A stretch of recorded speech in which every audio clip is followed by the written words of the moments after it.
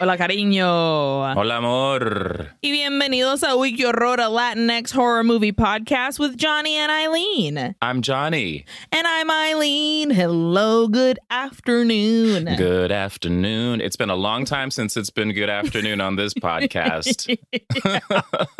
But here we are. We've made it. Here we are. We've made it. I have a really teeny tiny funny story to tell that I was like, I need to tell Johnny this on the pod. I'm so excited. Ayer llamo a mi tía Ileana, my tía who raised me. She is a piece of work. The best piece of work. She's a sassy bitch, and I FaceTimed her, and she's in her car, and she, I guess, was going to McDonald's, which, mira, qué milagro. La doña Ileana no es de McDonald's. The thing she orders at McDonald's is a McFish, but she prefers... How did I know? How did I know you're going to say that? She prefers the Burger King one, though. Qué raro. Yo no sé por qué. Bueno, you know. Entonces, she's like, espérame, es que estamos yendo ahorita al McDonald's porque tengo ganas de un sundae de caramelo. So she wasn't going for a McFish, she was going for a sundae de caramelo. Qué delicia. Pero, y también, just a reminder for everyone, my tía lives in Nicaragua, okay? She is in Managua, Nicaragua. Entonces, a ver, espérate un poquito, espérate que ya estamos llegando a la ventana porque el otro día estaba una gran fila, pero esta fila en McDonald's, todo el mundo en la fila. And I was like, okay, tía. And so she gets to the little window of the McDonald's. She doesn't wait for anybody to say, hi, welcome to McDonald's or whatever. Inmediatamente, aló, aló, hello, I was like, oh, boy. I'm not surprised. No. And then finally, somebody's like, sí, bienvenido a McDonald's, que le doy, whatever. Y mi tía dice, quiero un sundae de caramelo, por favor. And I can barely hear... But the man on the other side says, la máquina de hacer helado está quebrada, está jodida. Classic McDonald's move, by the way. Everybody knows that the ice cream machine is always broken. It happens in Nicaragua también, para que sepan. So the guy's like, ahí está, no sirve la máquina. My tía goes, váyanse a la porra, pues.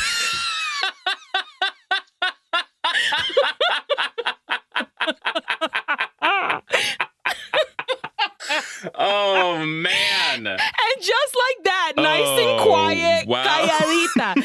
Váyanse a la porra, pues. And when I tell you, I started cackling. Oh, man. I laughed so fucking hard. I can hear her saying that. Váyanse a la porra, pues. Like quietly as the cars. I can hear you. I can hear you, lady. ma'am. She wasn't saying it quietly to be demure. She was being quiet to be menacing. Okay. Absolutely. You better fucking hear this. Oh my God, this woman, I love her. I love her so much. Yeah. She's a piece of work. She's a pistol. She's a treasure. That's what she is. Well, thank you for telling me that story. I love it very much. You're very welcome. I figured this would be a good segue because our movie this week is not technically from Nicaragua, but it has a Nicaraguan connection. Absolutely. The movie that I picked this week is the 2014, I'm calling it, because I read it in an article somewhere, meta sequel to The Town That Dreaded Sundown. Yes. When you sent this to me, I was very excited. I do have to admit something to you. I've never seen the original. Well, because I am a professional film critic and enthusiast now. Yes, you watched it. I watched the original before. Well, I watched the beginning of this one, and there were so many references to the original in the first 15 minutes that I was like, no, I think I gotta watch the original. You know, that's interesting you mentioned that because I looked it up. And I was like, I should fucking watch the original. So I started this morning, and then I was like, I don't have time because I'm a fucking unprofessional asshole. Pero it's on Paramount Plus, which I pay for. So that's very nice. Yeah. I started watching it, so I will continue to watch it. But anyway, that's not what we're talking about today. We're talking about the meta sequel. The meta sequel, which is written by Alfonso Gomez Rejon, which is our Latino number one, and Roberto Aguirre Sacasa, who is the writer. Well, he wrote the screenplay for this one, and we also give credit to Earl E. Smith, who wrote the original. And Roberto Aguirre Sacasa, our Latino number two, is our Nicaragua connection. So Alfonso Gomez Rejon is Mexican-American, and Roberto Aguirre Sacasa, Nicaragüense. I had no idea that there was any sort of connection to Latin America whatsoever. So I was so thrilled to cover this movie. And this is the shit that I love to discover on this podcast. It's like, clearly we're highlighting films that are from Latin America, which is what we want to do. That's how we want to reconnect with our roots. Pero there are movies out there Black Christmas, Now, The Town That Dreaded Sundown 2014, that you don't know have Latin American roots. And this one, talk about actually connecting to your roots because you are Nicaraguan. So it's just I love this shit. I love discovering this stuff. Yeah. It's also, I think, really important to highlight Latinos and Latinas and Latines that are in film in the U.S. because we're just as influenced here as we are back in our homelands or mother or fatherland. So it's exciting to see our people succeeding in the Hollywood business here in the U.S. So totally. Yeah. And we'll talk about these two gentlemen later on, I'm sure. They are busy. Yeah, these are some busy dudes. It's very exciting. Okay, so let's get a synopsis for The Town That Dreaded Sundown. All right, so I found this synopsis from IMDb. Here we go. 65 years after a masked serial killer terrorized the small town of Texarkana, the so-called Moonlight Murders begin again. Is it a copycat or something even more sinister? A lonely high school girl may be the key to catching him. Okay. I got to tell you something right now. Uh-huh. I've been to Texarkana several times. You have? Several times. Remember how I used Why to do... several times? I used to do... So just so everybody knows on the podcast, I used to do children's theater tours with the Kennedy Center based out of D.C. And excuse me. Fancy pants. And I have been to Texarkana a few times because of doing those fucking children's shows. Just performing for the children of Texarkana. Lovely. Well, then here we go right into the town of Texarkana. Let's go. Get ready for accents. They are swiftly approaching. I see them on the horizon. We begin with some old footage and a narrator, which is very similar to Texas Chainsaw Massacre. Yes, very similar. And also, it's kind of how the original movie starts, too. We get a narrator there as well, which is nice. In the spring of 1946, in the town of Texarkana on the Texas-Arkansas border, a series of horrific murders were committed by a masked assailant known only as the Phantom Killer. We see Texarkana life in the 40s. Old department stores and old cars driving by, a parade with ladies sitting on floats waving, being like, oh, hello, yes, happy birthday, Texarkana, said one of the floats. And then we see a lovely dead body in a field. Oh. Old articles of the murders flash by. And then we hear the narrator again. For 3 months, the Phantom stalked lovers' lanes of Texarkana, following young couples looking for privacy into isolated areas where their screams for help would go unanswered. Boy. We see these photos of these young girls and boys. I'm not sure if these are actually the victims, but they're youthful enough to represent what these poor victims looked like. We see more crime scene photos and footage of police investigating different backwoods trails and things like that. The narrator returns, several arrests were made in connections to the slayings, which ended as suddenly as they began. The killer's identity was never confirmed.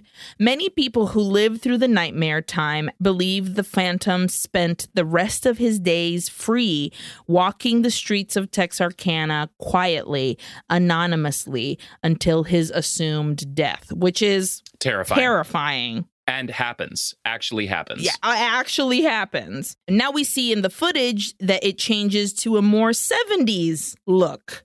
And we see a film crew. And then the narrator says, in 1976, a film inspired by the infamous Moonlight Murders was released.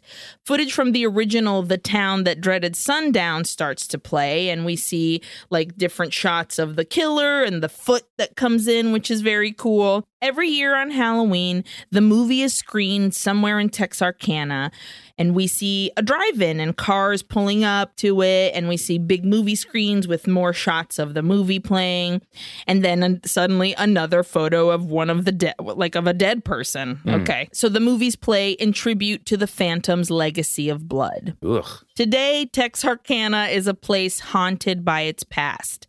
We see the photo image smooth out, and it becomes clearer, and the landscape kind of transforms into the town that is now modern-day Texarkana. Mm-hmm. It's defined by a mystery that was never solved and a tragedy that could never be forgotten. The following happens in Texarkana last year. And we cut to a close-up of a man with a cloth bag, like a pillowcase, basically, over his face and two eyes cut out. It's very Friday the 13th Part 2 or The Strangers. Well, funnily enough, Jason's original bag mask was basically taken from the original The Town Who Dreaded Sundown. Amazing. That's very cool. We see a woman inside a car screaming her fucking face off while her boyfriend is desperately trying to start the car. And the camera pans up and we see that this is the original movie being played at the Twin Star Drive-In Theater. We see a bunch of cars are parked and people are sitting on the hoods of their car with like blankets all snuggly, or they're sitting like right next to their car in some lawn chairs, and everybody's having a good old time watching this film. We focus in on a couple that's sitting on the car, and this is Jamie and Corey. Corey asks Jamie, "Oh, you're not enjoying this, huh? You don't seem to be into this." And she's like, "I don't really like these kinds of movies." And Corey being, how dare you? Although I was once Jamie. Absolutely. Corey being a polite young man is like, "That's cool. We can go. We don't have to fucking watch this thing." Mm-hmm. So they head back into their car, and we keep getting these lovely sweeping shots through the drive-in with random stops on like certain people, like focusing on random, not for very long. We're still sweeping through, but we're like, oh, we're making a point of seeing this face and then seeing another face of an older man in a car and a young teen going by with long hair and that kind of stuff. We also hear someone yelling, "God bless you," and Texarkana Fellowship Church invites you to stop the devil with gospel. And we see that this person is now handing out flyers. And then it's not just one person, though. There's also the local reverend who is... I know him as Richie Rich's dad and Richie Rich. But if you are a youthful person and don't know Richie Rich, or maybe somebody who is into Gilmore Girls, he was, I think, the grandpa in Gilmore Girls. I never saw Gilmore Girls. I also have never seen. Moral of the story, watch Richie Rich, because it's, a staple of our youth. He's got a McDonald's in his home. The dream. The dream. Literal roller coaster in the backyard, guys. Amazing. Also, shout out to this reverend's hair, because it is fabulous. He's always had great fucking hair. Floppy, awesome hair. I must say, though, I was immediately so irritated by these church people, especially this reverend. Ugh. I was so irritated. Well, because he's like, oh, this movie is a godless movie and you shouldn't be watching this. And we're, fucking just stomping out the devil. We see a zoom in of the pamphlet or the flyer that they're giving out, and it's his face, and it says, stomp out the devil with the gospel. And it's like, bro, I'm just watching a movie, dude. Can you back up? He does have a point, because as our cute couple is leaving, he's like, or he says to some people, he's like, these people actually died. Like, this happened to people. And I was like, he's not wrong. He's not wrong. That's true. That's not wrong. But also, what does that have to do with God? Yeah, get the fuck out of here. Let me do what I want. Yeah. So as Jamie and Corey drive away in the car, they head into a restricted area. It's secluded, it's dark, it's very lovers laney, and they park. And they're talking about their college applications, and Corey's like, oh, I only play football to get a scholarship. And Jamie's like, oh, well, I applied to NYU and Cal State. And she's very quiet and little and demure. And she's like, just in case I don't get into these places, I can still write for the Gazette because my dad used to write for the Gazette. And my grandma says that it's in my blood. And Corey's like, well, I'm real glad that you finally said yes.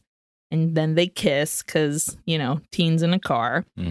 And Corey reaches for the inside of her thigh to do some gentle fingering, I'm sure. And gentle fingering. Wow. And fear up in here. Oh, my God. Fear. Okay. My God. That scene. Jesus fucking Christ. Talk about staples of our youth. Sorry. Continue. But outside of the car, in a tiny pocket of terror behind him, standing in this wooded bush, a person with a pillowcase over their head is watching them. When I tell you that fucking thing, I was like, oh no. Oh, it's straight up terrifying. And this was very well set up. Yes. All you see is his bust. Like it's shoulders up. He's surrounded by darkness, and just the bag with the eyes. Oof. Guácatela. No me gusta. I also got to say here, I don't think I've never done this. Have I? Lover's Lane kind of thing? I don't have a memory of it. I don't think I could ever do this.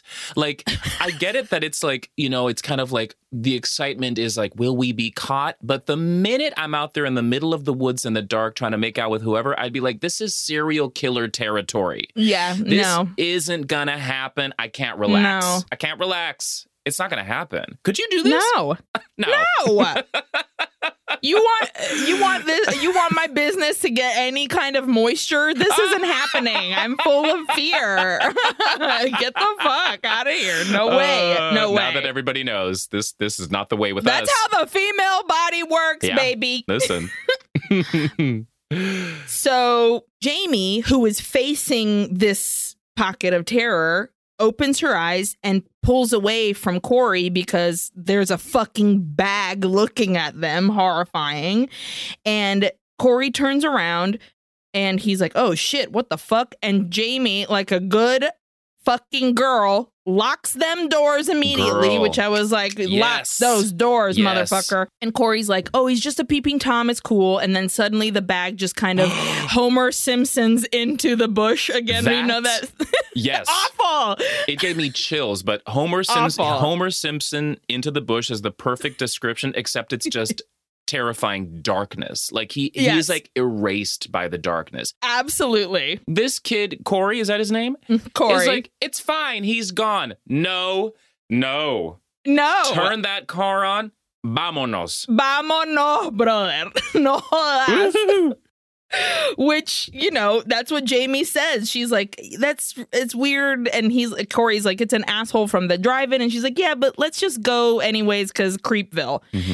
And Corey starts the car and fucking smash, dude. Ooh. Okay, so when I first started watching the movie, which was before I started the original, I don't know what I was doing, but I was, invested, and I kind of turned just a little bit And the minute the window crashed, it caught me by surprise so hard. The scream that escaped my body, I'm like, my neighbors are going to come down and check to see if I'm okay. Call the police. Yeah. I agree with you 100%. This is what I'll say about this first jump scare here. Yeah. This movie is not very long. It's under an hour and a half. It is efficiently edited. It moves very well. Almost at some points I was like, whoa, whoa, whoa, whoa. It's very fast where you jump from scene to scene. This first smash of the window was so well done because I was like, oh, we'll get to it. But no, bitch. No. Here it is. We're in. The way I watched this was on Tubi. I assume you did the same. Literally. I rented it, but it's fine. So I watched it on Tubi. You watch it on Tubi. Everybody's for free. And window smash, immediate cut to commercial. And I was like, no! Oh my God. Tubi! How rude. I cannot Incredibly believe that rude. this is where they decided to throw in a commercial. But I also jumped a foot into the air. So oh my good. God. The window on the passenger side breaks, and there he is, the fucking Phantom. And he has a gun, and he tells them to get out of the fucking car or I'm going to shoot her in the fucking face. So they do, and he's talking to them. He's like, does your mama and your daddy know that you're here? And Corey's like, yes, they know. And Jamie's like, mine are dead. They don't know. Dead parents. And the Phantom is like, take your pants off. And so Corey takes his fucking pants off just to him, which I was like, okay, interesting. Yeah. And get down on the fucking ground, which he does. He points the gun at Jamie and he says, turn around and do not look back. Ugh. So she does, and she's facing this big, like, flat side of a rock. Like, it's just a wall of stone, it seems, or like dirt. Sure. And the red lights of the car are beaming at this wall. So she's facing it, and she sees the shadows of what's going on behind her from the Phantom and Corey. The Phantom gets on Corey's back, and we hear Corey saying, what are you doing? What are you doing? Shut the fuck up. And we hear a knife go shing.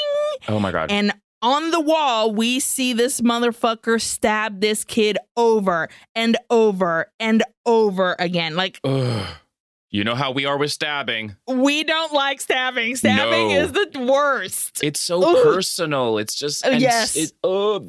I can't. Awful. And then the Phantom like doubles over on top of his body. And I'm like, is this guy coming right now? Like, was he? I also was like, what's going on right now? Especially because he's like, take your pants off. Yeah.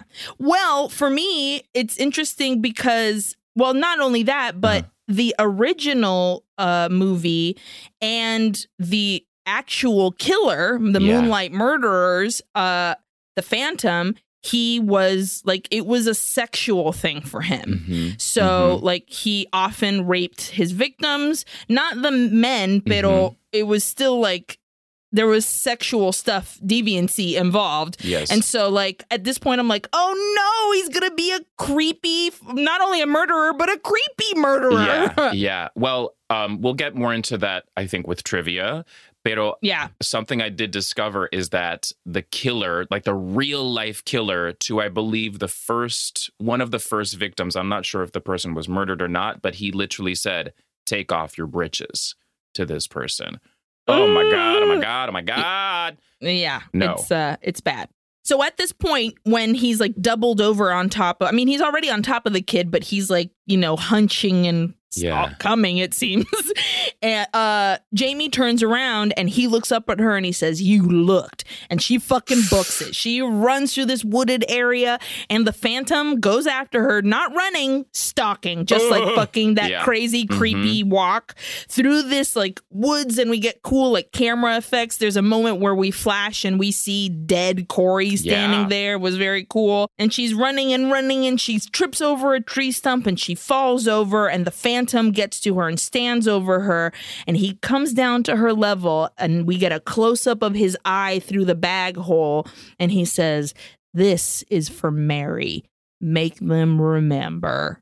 Suddenly it's the same eye, but it's the shot of the original movie. So we're in the movie theater again and we see that the drive-in, but we see that behind the screen from the woods, Jamie is coming out of it. And we get our title card, The Town That Dreaded Sundown, and this very cool like newspaper headline font. Yes. It just looks like a expanded headline font. It covers the whole entire screen. Very cool. I loved how this popped up because like there's still shit going on screen, and it's just like, boom, don't forget, this is what you're watching right now. Loved it. Exactly. Jamie, who is fucked up from running through the forest and all this shit, she walks over to the screen. She falls down right underneath it. And at this drive-in, all the cars turn on their lights and you hear the voices being like, "What? Who's that? What's going on?" And on the big screen, we see the trombone scene from the original movie, which we'll get to in a little bit. Yeah. Yes, we will. We hear Texarkana 911 as we pan over a town statue that has a dead body at its foot and a sign hanging over the man who is the statue, this guy Bowie, it seems. The sign, written in blood, says, "Remember," and the head of the statue is covered with a pillowcase with its eyes cut out. In the hospital, Jamie tells the cops what happened, and the cops are being cops, and they're like, "Were you drinking? Were you doing drugs?" And our sweet grandma, played by fucking legend Veronica Cartwright. Hello, oh my God. Alien. Oh my God. No, for me, Witches of Eastwick, bro. I mean, for me, it's Alien. Like, I want to let everybody know that Jonathan Atkinson, the supposed lover of all things creepy and spooky, didn't see Witches of and also gay things. I mean, it's one of the gayest camp movies ever. Didn't see Witches of Eastwick until like last year for the first time. I mean, we watched it together through FaceTime. It was a Demons true inside delight. me, Kyle. But best movie. I mean, Veronica Cartwright, for me, just in Alien, her it's so good. reaction to that chest burster scene. And also, just want to give a little shout out to fucking Joshua Leonard from the Blair Witch Project over here. I was like, okay, you're just throwing all these horror people at me right now. Love this. Love this. And not only that, we also have Gary Cole as one of the cops. So Joshua Leonard plays Deputy Forrester. We'll see him in a little bit. And Gary Cole plays Deputy Tillman. He's the one that's like, "Were you on drugs? Were you drinking?" He seems like the shady cop. Yeah, you're kind of a dick. Yeah, he's kind of a dick. Grandma Veronica Cartwright is like, "Listen, don't you talk shit about my granddaughter. The doctors didn't find no drugs in there." Great. Love her. So Deputy Forrester, he volunteers to be a cop that stays outside of Jamie and her grandma's house just as a precaution. The sheriff is like, "We'll send a cop," and Deputy Forrester volunteers. Now we're outside of Jamie and Grandma's house, and there's the cop car with Deputy Forrester. Jamie and her grandma are inside watching a news report that's talking about Corey's murder. Grandma turns it off, and Jamie asks if she remembers anything about the murders when they happened. And she explains that Jamie's great-grandparents lived in this very house when it happened, that they used to say that it was like the town was being tested, and no one knew why. That he was the boogeyman, they said. Can't catch the boogeyman, can't kill the boogeyman. His father is the devil, and his mother is a whore. Whoa. Damn. Damn, Grandma. Whoa. Yeah. And she said that before the summer, everybody left their doors unlocked. And afterwards, if you saw a stranger on the street, you would cross to the other side. And then it all faded. And when the movie came out in 1976, it brought it all back. Now we see Jamie at like a shrink, a psychiatrist, a counselor of some sort. And this doctor wants to prescribe some anti-anxiety meds. But Jamie's like, "No, I don't want them, ma'am, please. I spent a lot of time on a lot of different kinds of meds when my parents passed away." And she says, "In my file, it says you're applying to colleges to study creative writing." But Jamie is like, "Yeah, I don't know. She might be having second thoughts." And the doctor suggests, "Well, maybe you should write through what your experience is right now. And maybe it might help you work through it." So now we're at the downtown airport, and even though it's 2013, it all looks like we're in 1975. I thought we were back in time. Fully. Me too. And it's funny because this entire movie, everyone's clothes are fucking 1970 style. And I think that's meant to show that Texarkana is stuck in the past. Sure. It hasn't moved on. And we're reliving this moment that happened in 1946 in this like 70s version of what the original was. And now we're still stuck in this cycle that we couldn't get away from in the 70s. So we see a girl sashaying into these airport doors, and she runs up to her soldier boyfriend that's coming home from war. I don't know, Afghanistan. Who knows? Somewhere. He's coming back from somewhere, fucking Daytona Beach. And she jumps right into his arms. They kiss, and then we're in a motel room, and we're fucking like fucking. So much so that she's like, I'm sore. I need a break. I need a break. Woo! Yes. Ma'am. So now that they're breaking, they're taking a rest. Drink some water, ma'am. And she tells her soldier man to go to the vending machines and get her some cookies. I need the sugar. Okay. And how about a Gatorade? You know, like get some electrolytes back into that body. Totally.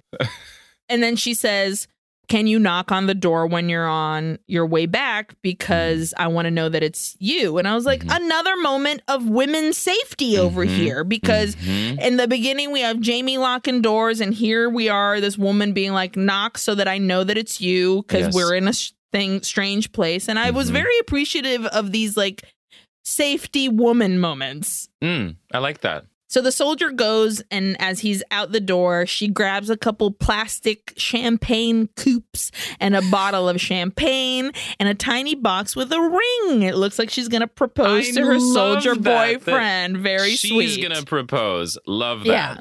But she hears a small thud outside, and she walks up to the window to see, but it's really dark outside, and all you can really see is her own reflection from inside, making it even harder to see what's going on out there.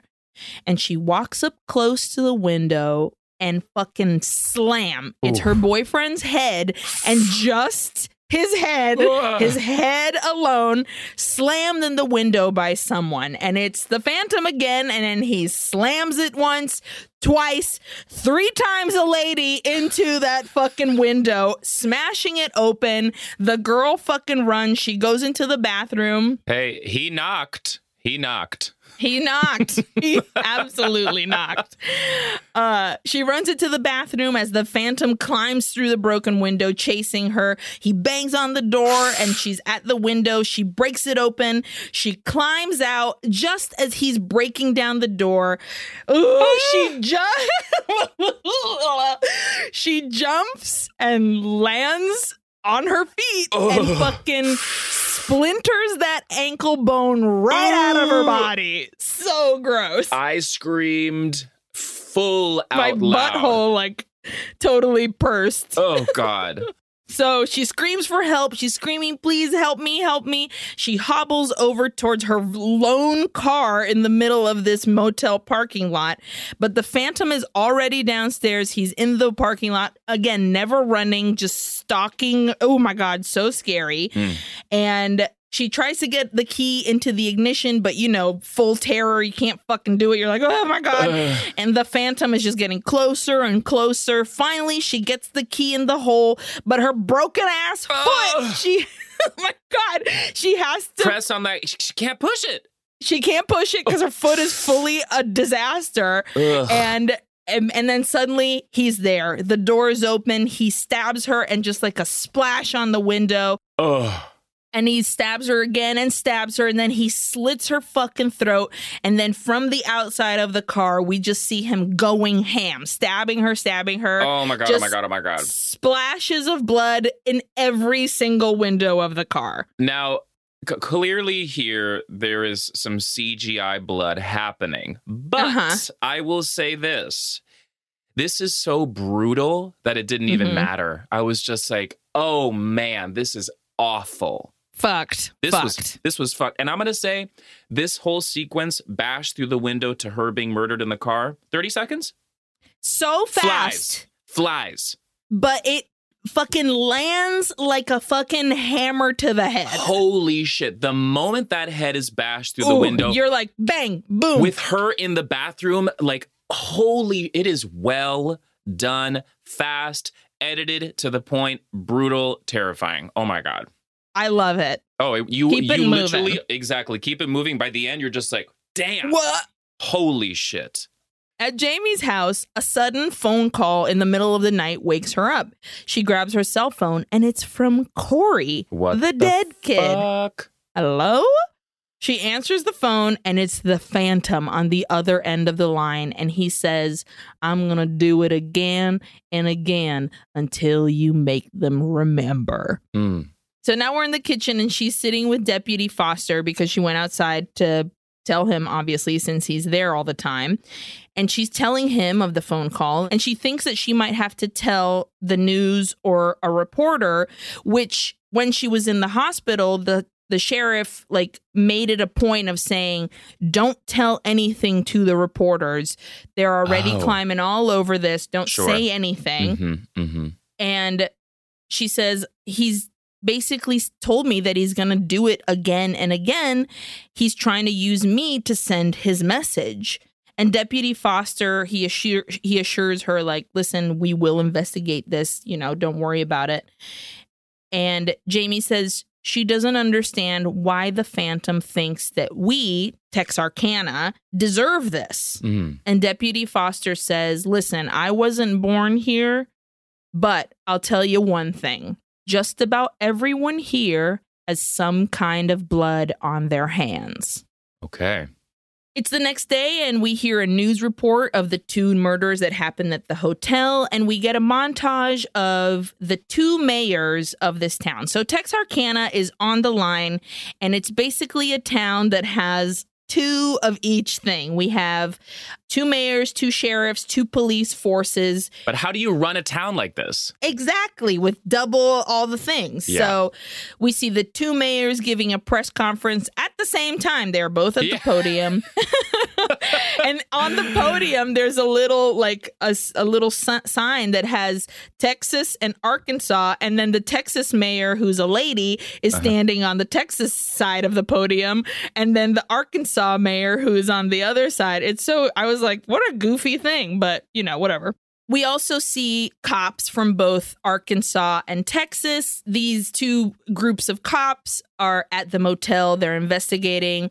They're looking through the bush. We see citizens watching this report that's going on, and they're boarding up their houses and adding chains to their doors. And we see these images, but they're interspliced with some of the same footage from the original movie, because there is a part in the original where the people are so afraid that they start putting boards up in their windows and the chains. So it's literally like mirror images of these things.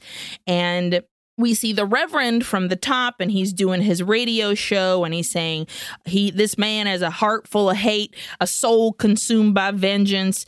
And we see Grandma Cartwright at the gun range shooting at paper targets. And the paper target is a man with a pillowcase over his head. And then the news report says that the sheriff has been in contact with the Texas Rangers, but in the meantime, a town hall meeting has been scheduled.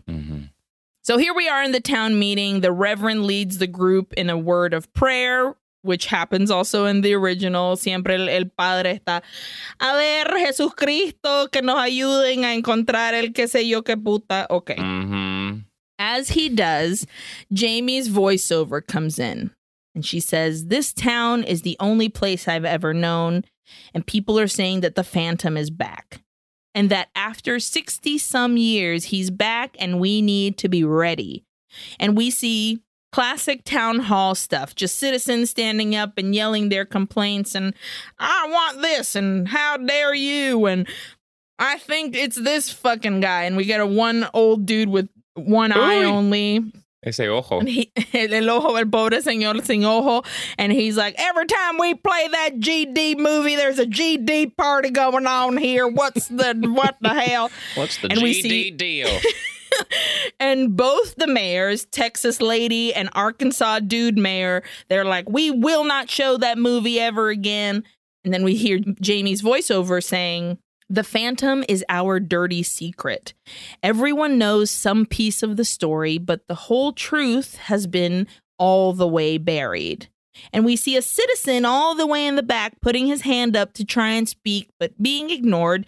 And this is coolest cat in town, Dennis O'Hare. Hey. Hello. I love him because he once was a guest on RuPaul's Drag Race. And I was like, look at you, you fucking cutie. I love that you're here. And he did that was his voiceover at the top, I think. That right? was his voiceover like, at the top. This voice sounds so familiar. That is him. A lady stands up and she says, of course the Phantom's back. You can't leave a candle burning in a window for someone and then be surprised when he finally shows up.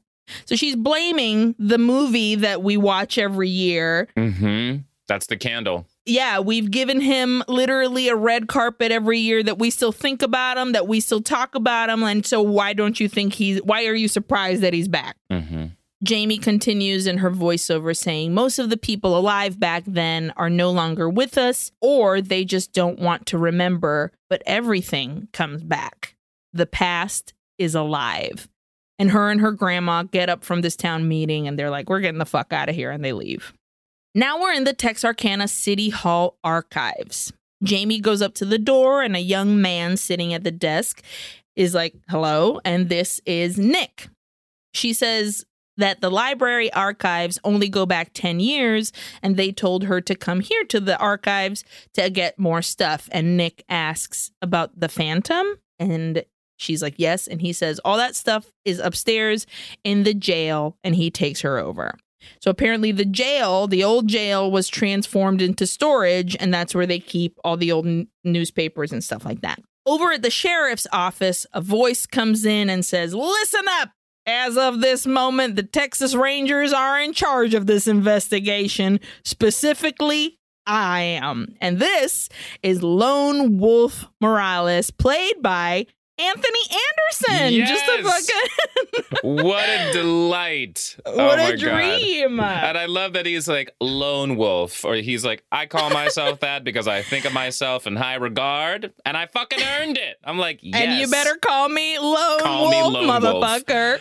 Love it. So he gathers all the deputies and the sheriffs into the meeting room and he says, Sparkplug, give us the room. Now, because you haven't seen the original, this is a shout out to the OG where they have this bumbling fool that works in the police office and his name is Sparkplug and he's kind of a fucking idiot. And it's lovely that they gave him a shout out and they said, hey, Sparkplug.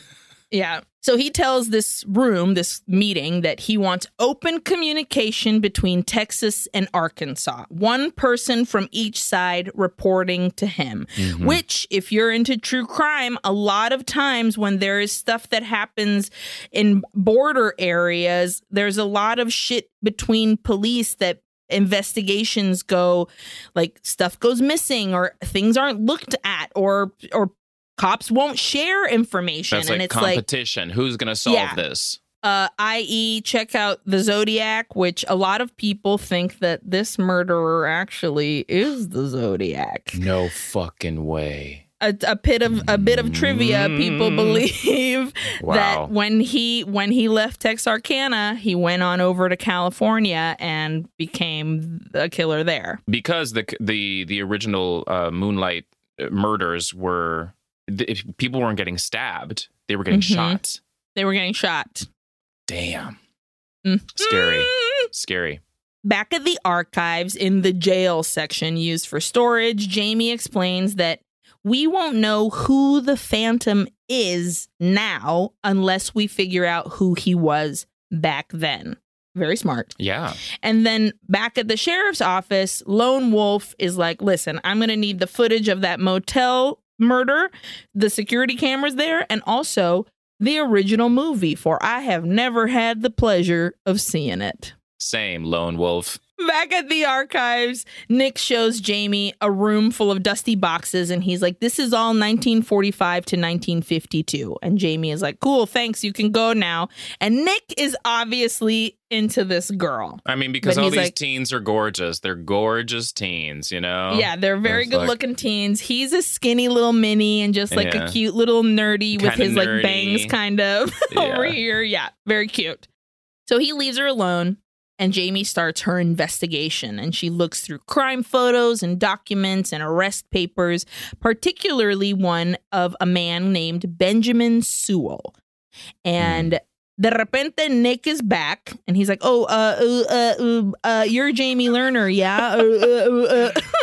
I went to Evans High with you, and I recognized you when you came in, and I just was worried that you were okay. Are you okay? And she's like, yeah, I'm fine. And he's like, okay, well, I wanted to give you this file. It's the greatest hits of the Gazette, published when it was happening. And I was like, okay, nerd. Fucking spark plug over here. He is. He's the spark plug. And then he was like, and then there's also a retrospective. So like, here's a bunch of information extra for you. And she says, thanks. She walks home. The streets are pretty empty. She waves hello to Deputy Foster in his cop car outside the house. And Jamie comes home with some groceries. And we see that she picks up the mail. And it's an acceptance letter from Cal State. She quickly hides it. She grabs her computer and she starts it up to do more research and stuff when suddenly an email pops in and the sender is Texas Phantom. And I was like, oh, well, he got himself a Gmail. Yeah. TexasPhantom@gmail.com. Texas Phantom. And the subject is reckoning. I was like, oh, boy. So we hear the Phantom's voice reading, they couldn't catch me 66 years ago, and they never will. And we cut to the sheriff's office where Lone Wolf is watching the motel murder footage. And the Phantom's voiceover continues saying, I come and go as I please. I kill when I please. You may think I'm a horrible, sick murderer, but I'm not. I love my neighbors. I wish they would stop and let my soul rest in peace.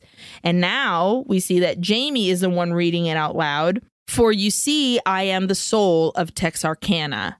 I am the reckoning foretold. And we see that she's sitting in the sheriff's office in front of like the whole entire crew of cops. Chief Deputy Tillman, again, Gary Cole, is a dick and very dismissive of her and of the email. He's like eating ramen noodles. Like, I don't give a fuck about you. And Jamie is like, well, the Zodiac sent a manifesto, and Tillman is like, yeah, well, so did the Son of Sam, and so did the Axeman of New Orleans, but they sent them to reporters and not teenagers. And I just want to make a quick note that in the Axeman of New Orleans' manifesto, he was like, jazz it, was one of the things that he said. Jazz it? He was warning New Orleans. He's like, if you guys don't jazz it, because it was in the 1920s. Yeah, dude. He's like, I'm gonna kill all of you, but tonight you can jazz it. Just the phrase "jazz it" made me laugh so much. It sounds like he'd be like, I'm gonna kill you tonight, but tonight you can jazz it. You know, see that kind of shit. Yeah, and then he comes into your room and murders you. So, you know, she's being reprimanded basically by fucking Deputy Tillman, but Lone Wolf pops in there and he's like, listen, yes, it could be a hoax. That's absolutely a possibility, but we want to take this and this young lady seriously, which I was like, thank you so much, dude. Loved this moment. Me too. And he says, if you think it's important, we think it's important. I'm like, oh, please listen to women. Ugh. Yes. So Jamie explains about Benjamin Sewell, this new person that she found. And fucking Tillman comes in and he's like, yes, he was a card thief. He was arrested under suspicion that he was the Phantom. And Jamie's like, yeah, but, you know, after he was arrested, the killing stopped. And he was in jail for 30 years. And Tillman, still sassy, is like, yeah, well, he died last year. And Jamie's like, I know, but I talked to a nurse that worked in the hospital he was at, and she said that a young man used to come in and see him, his son. And what if that's him? What if the Phantom is this guy's kid finishing his work? And Tillman is like, yeah, well, his son died in a bar fight 2 years ago, so suck a dick. And Jamie's like, obviously didn't know this information, and the wind, she is deflated. She's like, well, fuck. So we see her driving up to her house, and Nick is sitting on her doorstep, and he says he's found some cool stuff for Jamie from when they were making the movie here in Texarkana. And Jamie's grandma comes out, and she's like, what about college? Come on, where are your parents? This is your tia Iliana right here. I know. Y cuando vas a la universidad, y tu papá y tu mamá, what did she ¿qué say? hacen? That kind of shit. What was it? Vaya hacia la porra, pues. Vaya hacia la porra, pues. And poor Nick is like, yeah, I'm making money first before I go to college, and my parents moved to Denton, and so Jamie's like, Grandma, can you kindly fuck off? I'm trying to talk to a boy, and Grandma does. So Jamie and Nick sit on the porch, and they look over the stuff that he brought, and she asks him why he's helping her with all of this. And he gets all nerdy and shy. He's like, I always wanted to talk to you. I never saw you with like a boyfriend or friends or anything. And I asked around, and so someone told me about, and she interjects, what, my parents? Or that the last 7 years I've been totally out of it. And Nick reveals that his parents are also out of the picture because his dad killed himself and his mom is in a mental institution. And then he asks her to go. I know. So we're getting like, throughout the movie, it's never punched in the face who the suspects are. We just get little tidbits of things where you're like, oh, that seems iffy. I mean, this is, Scream situation where it's like, who did it? Who's doing it? Who is it? Like that's the fun of it. Who's the murderer? Pero también, Absolutely. I was like, is this not a little too soon for a romance after watching your fucking boyfriend or possible future boyfriend get brutally murdered? Because that's what's being established here. Romance. Absolutely. Yeah, romance is to the point where he says, do you want to go to the vigil of this man you were dating and Our the soldier and the date girl? Is to a vigil. Our first date. Can you feel the love tonight right now? Just this is what Elton John wrote about. I was like, really? Do we need this right now? Sure, it's fine.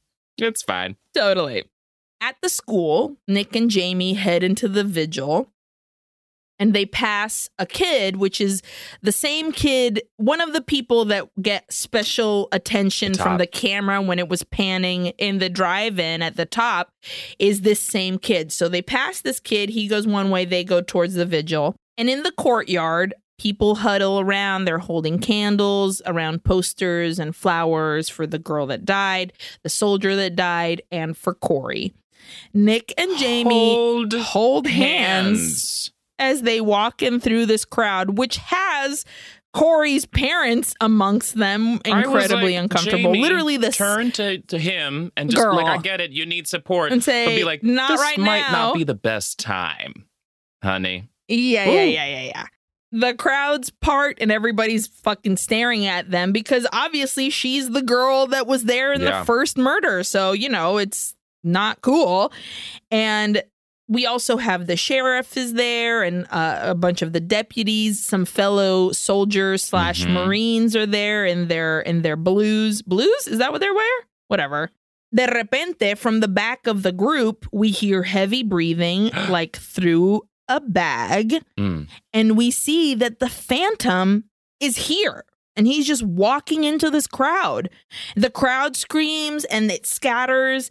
And as the Phantom is approaching them, just as he's walking up, 2 shots, bam, bam, and the Phantom goes down. One of the Marines that's there, he holds out his arms and he's like, arrest me.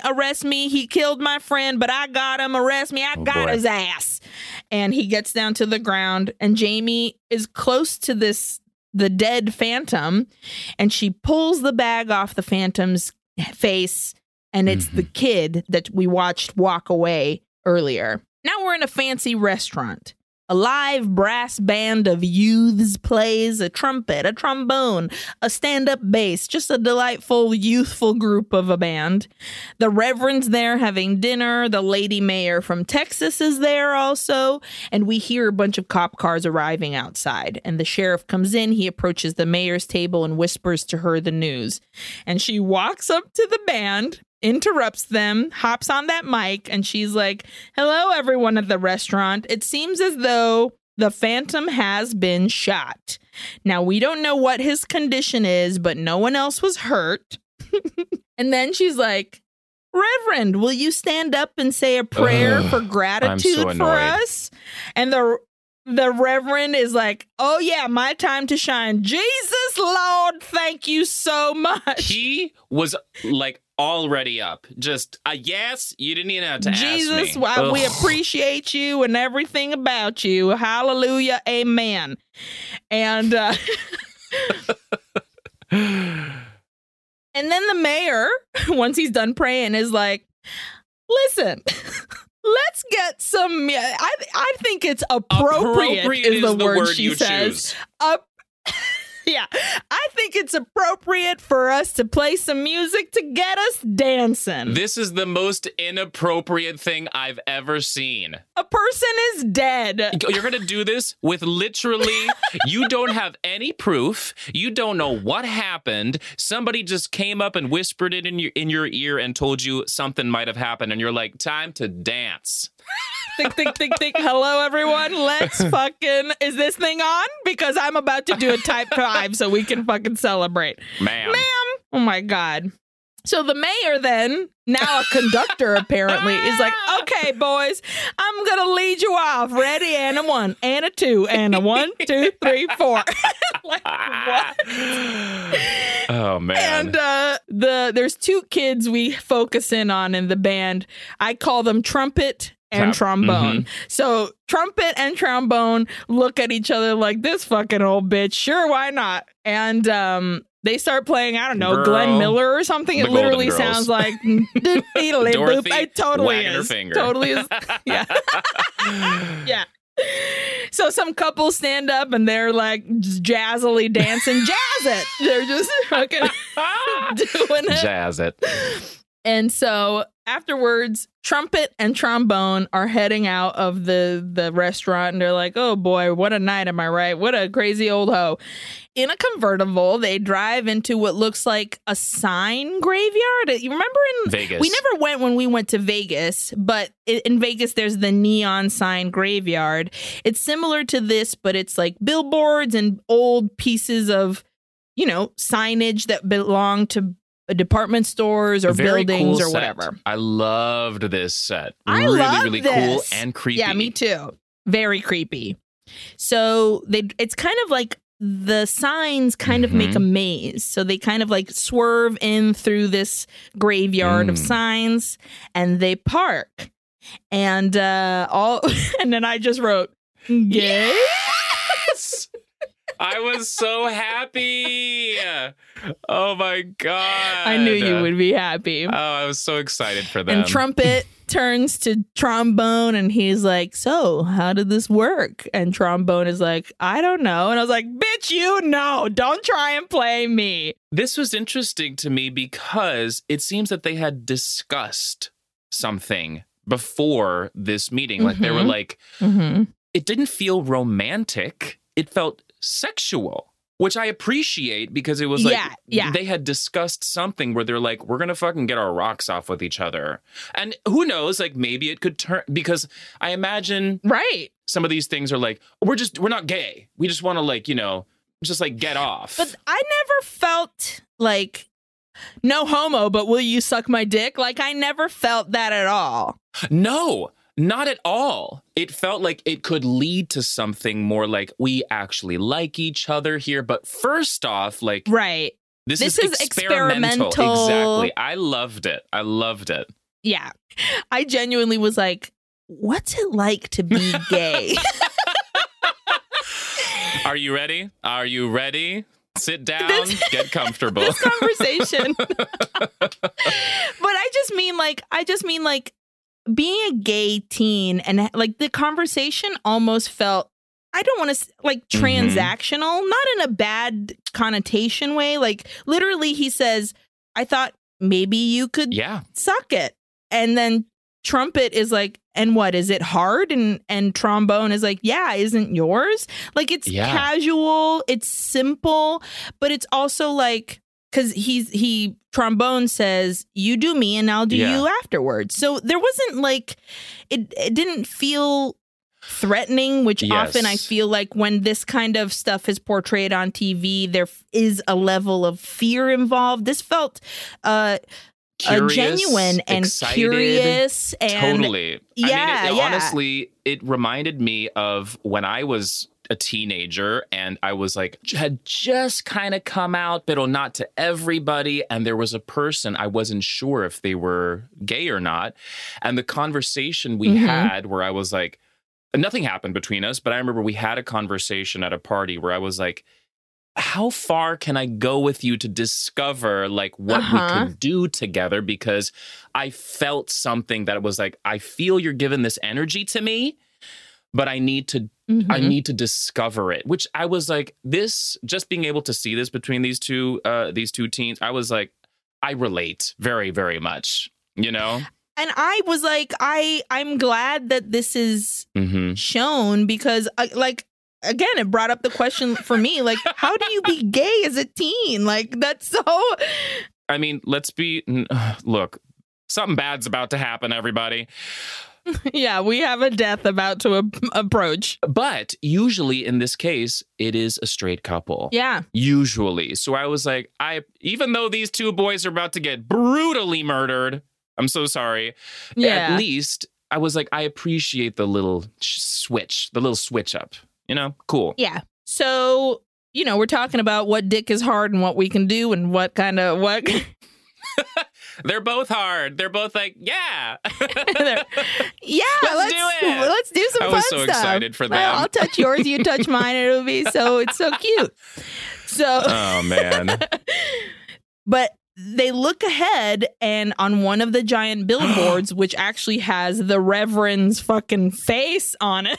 Love this choice. The Reverend staring at these boys as they're about to suck each other's dicks. Watching them. Thank you. I love that.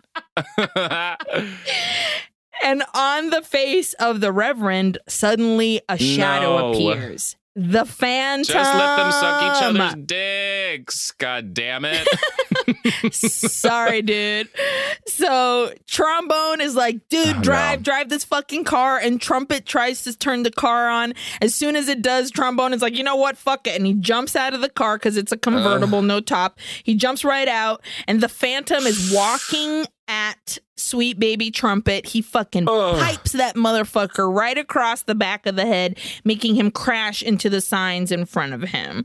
And Trombone is running through this maze of broken billboards, which very cool. So and cool.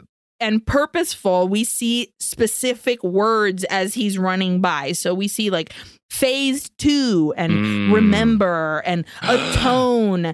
And then suddenly fucking pipe to the face, Trombone goes down. And we see these flashes, this like lights slowly coming on and off of the Phantom picking up the trombone case and then putting it together and then attaching a Bowie knife, which is the big crazy knives, to the end of the trombone handle, the part that goes out when you honk it. Makes sense to me. I don't know trombone terms. When you honk it, it goes out. And also, this is what happens in the OG movie, too. We see Trumpet has his hands and feet tied together, like hog-tied, kind of, but around a rusty old pole on the top of like a platform. And behind him, the Phantom is like tooting that trombone, testing out how he's gonna do it. And Trumpet starts coming to, and he looks down from this platform on the floor below him, where he sees the word with all the pieces of these like signs, Phantom spelled out. And then from behind it, Trombone is crawling towards him. His face fucking beat the fuck in. He is like, fuck, just eyes swollen shut, bleeding all over the place, already fucked.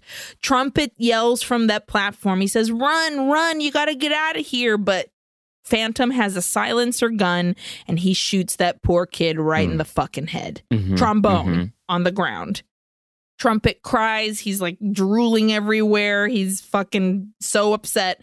And then from behind him, the Phantom just honks that trombone and stabs him over and over and over again. Just honk, honk, honk, playing it. Which in the original movie, it feels kind of goofy because... Well, it's ridiculous. Like... It is. You're stabbing somebody to death with a trombone. You're honking them to death. But this was so awful. Oh, it was brutal. We see his back just like and you get a close-up of his face as he's getting stabbed and dying. And this is where I had a realization here while I was watching this movie. I was like, I've seen this before. Pero I stopped right here because I had a reaction to this scene where I was like, I was really upset years ago because this came out in 2014. I can't remember specifically, but I saw this and I was like, I've seen this scene.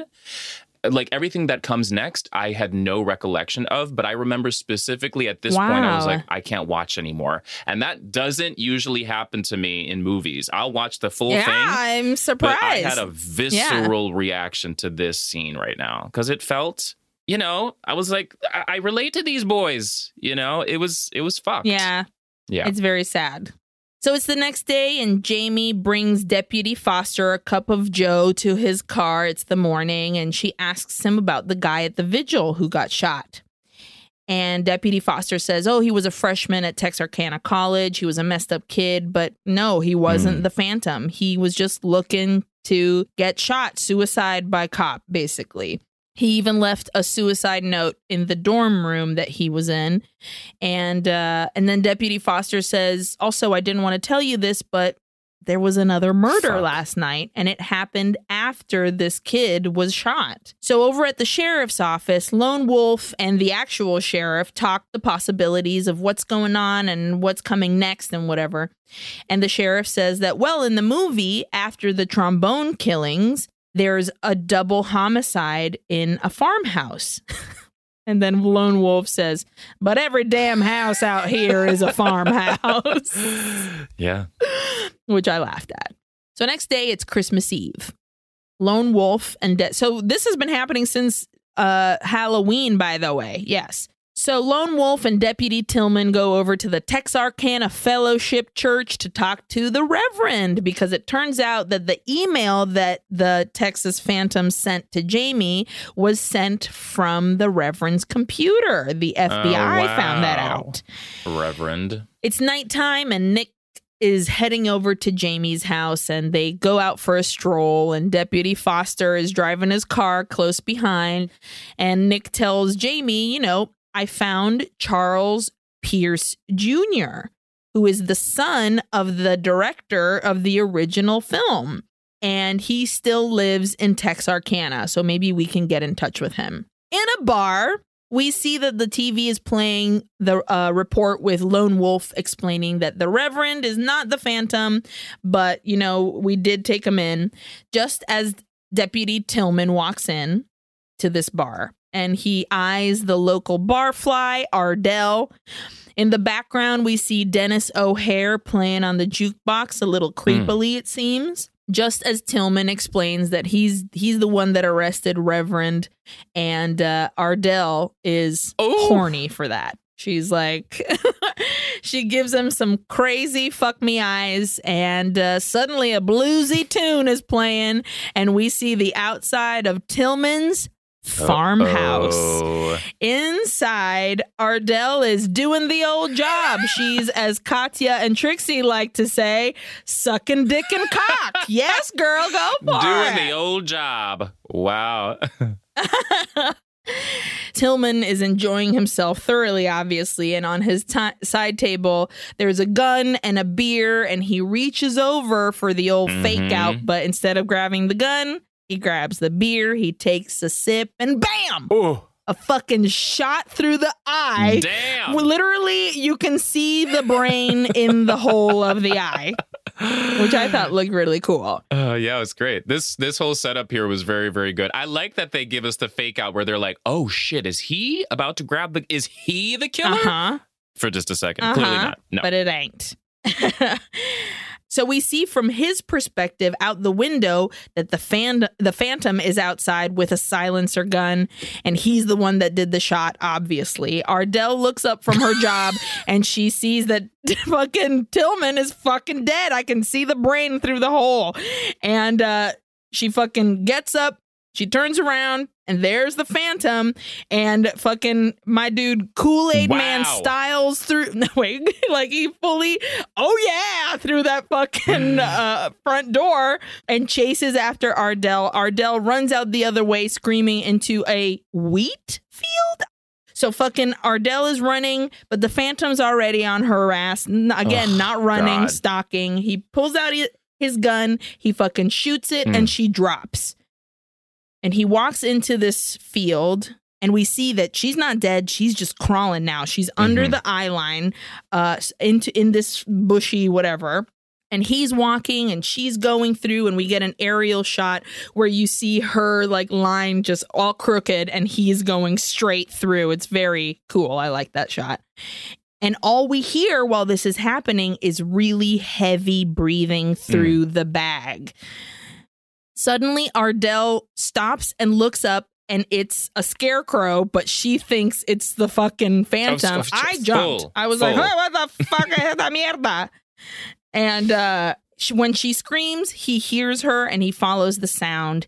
He finds her at the foot of the scarecrow and stabs her to death. The next morning, the neighbors, Tillman's neighbors, are heading out and getting into their truck, and the man turns to see that Ardell is now tied up where the scarecrow once was, with the Bowie knife in her chest. The camera pans over on this farmhouse, and it transforms into the 1970s film crew filming this exact scene from the original movie.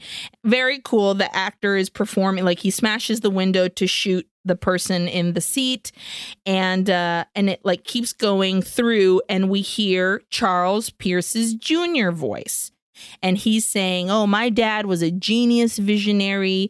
He could have been the next Orson Welles if he had gone to Hollywood, but he decided to stay in Texas to tell Texas stories. And now we're in Charles Pierce Jr.'s house. And Charles Pierce Jr. is Dennis O'Hare, is what we discover. And this house is full of paraphernalia from the original movie, including the pillowcase, the original one. And Jamie is asking him questions, saying she's writing a piece on the legacy of the film and of this murderer and the town. And Charles says, well, I can tell you who the killer is. And we're like, oh, okay, cool, great. And he says that his father had been doing research, and he talked to fucking everybody in town. And people believe that the Phantom was Benjamin Sewell, but it wasn't. He truly was like, nope, not him at all. No, the police just wanted someone to be the killer. My dad told me about Hank McCready. And we get this flashback of like cops running down these train tracks, and the camera pans down, and we see a fucking fully dissected body. Like just 3 different parts. Head, chest, arms, legs, like everything chopped up. Yikes. Yeah, fucked. And he explains that the police on the Arkansas side of Texarkana found this body by the railroad track, that it had been run over by a train, quote unquote. And the Arkansas police said that body was the Phantom committing suicide. but based on nothing. Sure. They were just like, this is a guy that happens to be here. Yes, this is it. But Hank McCready's wife, the now deceased man, she was hella pregnant and super pissed, and she demanded an autopsy. And it turns out that he wasn't run over by a train, that he was stabbed 24 times. And Charles Pierce Jr. says that his dad had a theory that the Phantom killed McCready, his last victim, and then he hopped on a train to California to become the Zodiac. Could it be? Jamie says, I've read everything about this, and I've never heard the name McCready. And Charles said, it should have been in the front page news, but while Arkansas was finding this dead body, Texas side was arresting Sewell. And if they had looked closer and had done some cross-examinationing of things, they would have noticed that Sewell was in custody when McCready was being killed, proving that neither of them were the Phantom. But the pregnant wife, Mary, she stayed alive and super pissed. And she said that Texarkana had done worse than kill her husband. It had shat on his memory and shit on her life and on her son's life. And Nick pipes up, because Nick is there at this place. And he's like, so you think that it was the son? And Charles is like, no. McCready is dead. His son is dead, but his grandson is still alive. That's the Phantom. And Jamie's like, what's the proof? What's the proof in this jam? Or is this just something that your dad told you? And Charles is like, listen, my dad wanted me to make a sequel to The Town to set the record straight about the McCreadys. And he tracked down Mary McCready, and I found that scary old bitch on her deathbed. And she warned me. She said, my grandson would do what my son didn't have the balls to do. Make Texarkana pay for its sin. So as Jamie and Nick leave Charles's house, Nick doesn't seem to believe him. And Jamie is like, I'm not sure either, but this sounds kind of probable. And Nick says, for all they know, Charles Pierce Jr. could be the Phantom. And Jamie is like, yeah, but he doesn't have a reason why. His story is told. His father's is told. They are both part of the legend. Everyone in the movie, in the town, everyone has their part that has been played, but McCready is nowhere. He was totally erased by history, not even in the papers, nothing, no plaque, not even in the movie that they show every single year in this town. So Hank McCready's grandson, he would see this erasure as an injustice. Okay. Jamie arrives home to her grandma, having discovered her acceptance letters to college, and Jamie is about to explain, but she's like, listen, I don't want this mess, this like Phantom mess, to take over your life and be the most important thing for you. And Jamie's like, well, it kind of is now. And her grandma's like, well, I talked to your uncle in California, and he says that we can stay with them as long as we want. So pack up your shit. We're leaving before daybreak. Why do people want to do things in the dark? Before daybreak, wait for the sun. Wait for the sun. But I was also like, you know what? Yeah, go. Yeah, let's get go out of there. Yeah. Totally. So Jamie quickly texts Nick. He comes over. He asks tomorrow for sure. And she's like, yeah, I'm already packed. And he's like, I can come visit. And she's like, yeah, maybe you will. And they come close and they kiss, but it's like a for reals kiss. And then she's like, would you like to come inside? Which she doesn't say. But, she says it with her eyes. And suddenly we're... Yes, and suddenly we're fucking. And I'm like, bro, your grandma ain't gonna hear this. Y'all banging in the fucking next room. Shush your moans. So afterwards, they kiss goodbye. Nick walks out and he sees Deputy Foster's cop car in the front. And he's like, I'm just going to go in the back. I'll go the other way so he doesn't see me.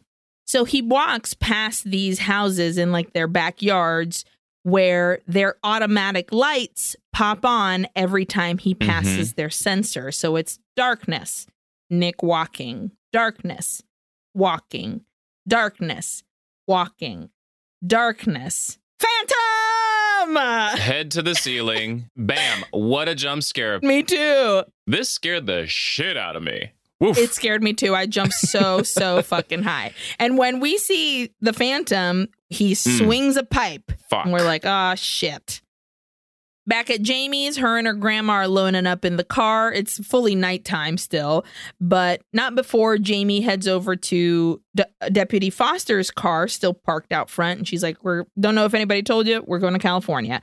But here, this is some paperwork of some stuff I've been investigating. It's McCready. Send it to somebody. I think it might be something.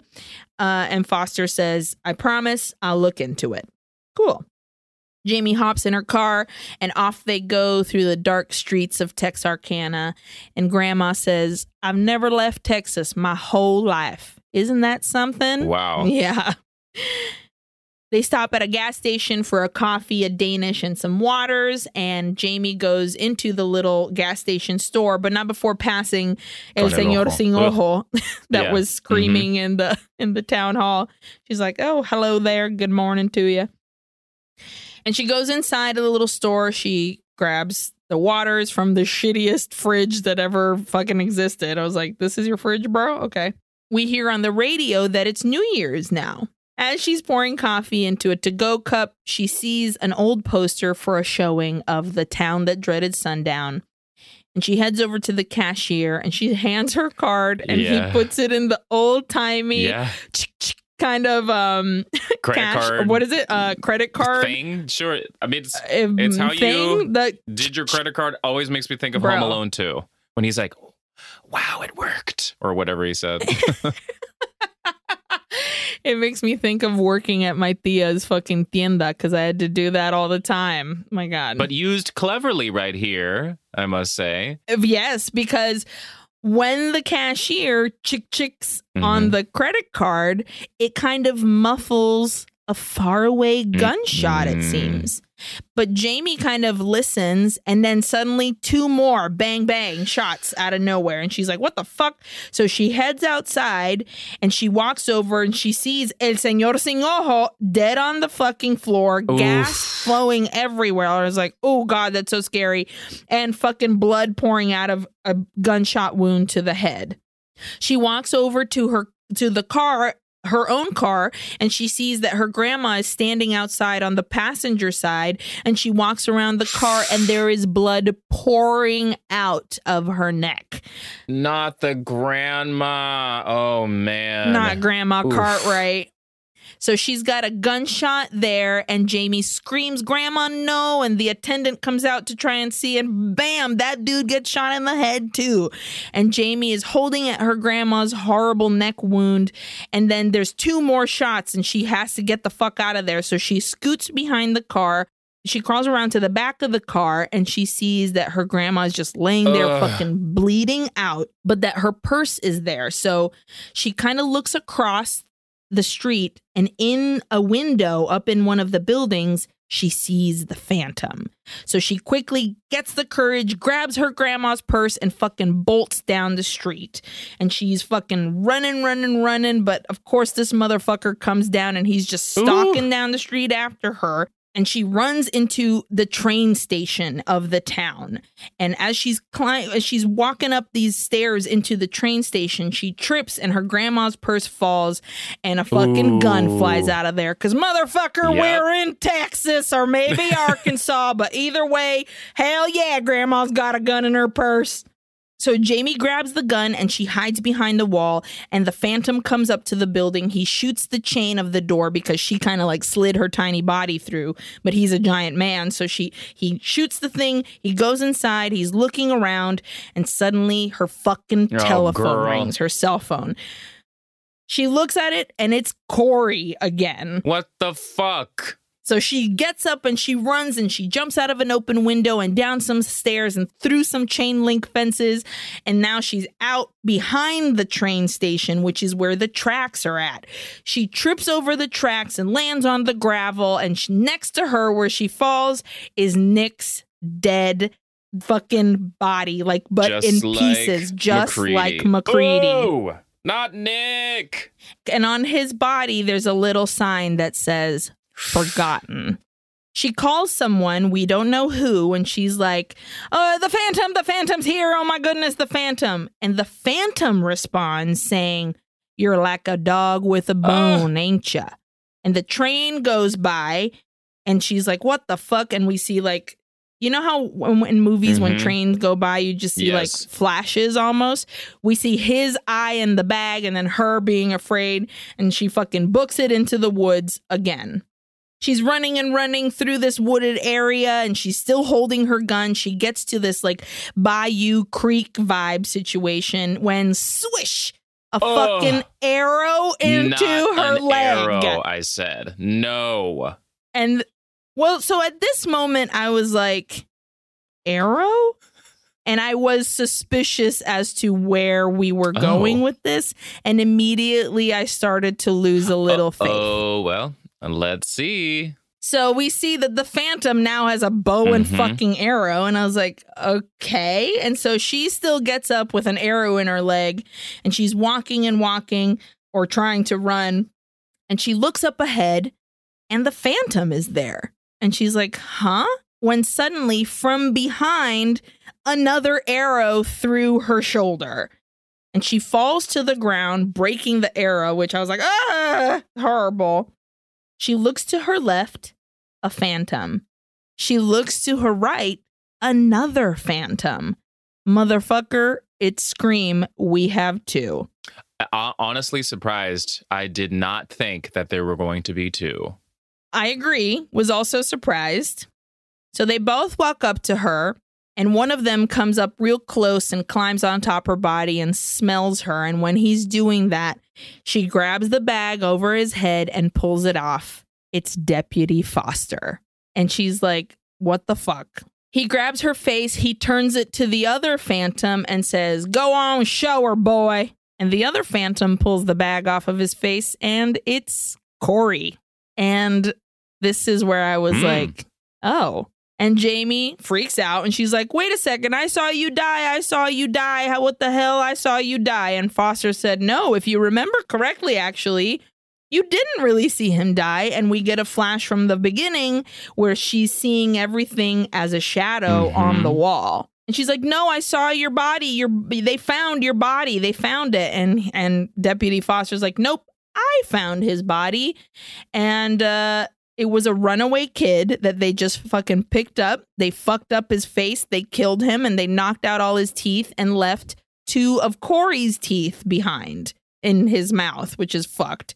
And Jamie says, one of you is Hank McCready's grandson. One of you is it? Who is it? And Deputy Foster says, it's me. And now, thanks to you, they'll remember my granddaddy. So she asks Corey, why the fuck did you do it? All those people died. My grandma. You killed my fucking grandma. And Corey says, born in Texarkana, dead in Texarkana. But not me, baby. This town decided who everybody was when it wanted to. It decided that you were the crazy girl with dead parents, but at the same time, it decided that for me too, I'm a star football player, golden boy, go to college like my dad and come back to the town that I'm from like my dad. Well, fuck that. Poor and I was baby. Like, poor baby. I don't feel sorry for you. You fuck. What is this? Exactly. And I was like, I literally was, I'm going to be honest, I was incredibly disappointed by this reveal. Okay. So it's Deputy Foster and... Yeah, that I'm fine I knew with. That was coming. Honestly, toward the, like, there was definitely a full moment where I was like, it's clearly Nick. I was certain it was Nick. But then as we got closer to the end, I was like, oh, it's clearly Deputy Foster. Got it. That's who it's going to be. So, but... the Corey thing, that's just being like, we wanted to kind of throw you for a loop and just kind of give you a twist at the end. Well, especially because he goes on to say, I want to be remembered like the Phantom. When people talk about him, I'll know that I made that happen. And it's like, what? What the fuck? It's just not strong enough. It's just not strong enough, unfortunately. The Foster thing, fine. But the Corey thing, sure. Honestly, unnecessary. Although, at the top, for the murder sequence, when he's supposedly murdering Corey, and you're like, is he ejaculating or whatever? I think he's just basically, he's like covering this kid with fake blood to make it look like a murder scene, you know? Or like he's doing something there. So it's like, it to be convincing for Jamie that like he's been brutally murdered. Right. You know? I was like, oh, okay, sure. But still, I don't know. The Corey thing, unnecessary. So much so that. So much so that even fucking Deputy Foster thinks it's unnecessary because he fucking blows this kid's brains out. He pulls a gun when he's like, it's gonna be me. I'm a star. Bye. Bang to the fucking head. Bye. So he climbs on top of Jamie again and he's pressing her arrow wound and and she says, they're gonna keep looking for you. You can't just fucking do this. They're gonna keep looking for you. And he says, why would they? When I was the one that caught the two kids that were obsessed with the Phantom, that one of them faked his death and that the other was even willing to kill her own grandma. And as he's saying this, he flips her over and we get a quick glance of her dropped gun right in front of her. And Foster continues saying, they'll believe me. And he lifts his knife because everyone in this town just wants to believe this whole thing is over. And suddenly Jamie turns around and she fucking shoots him in the chest. He falls back with his head kind of floating in the bayou behind him.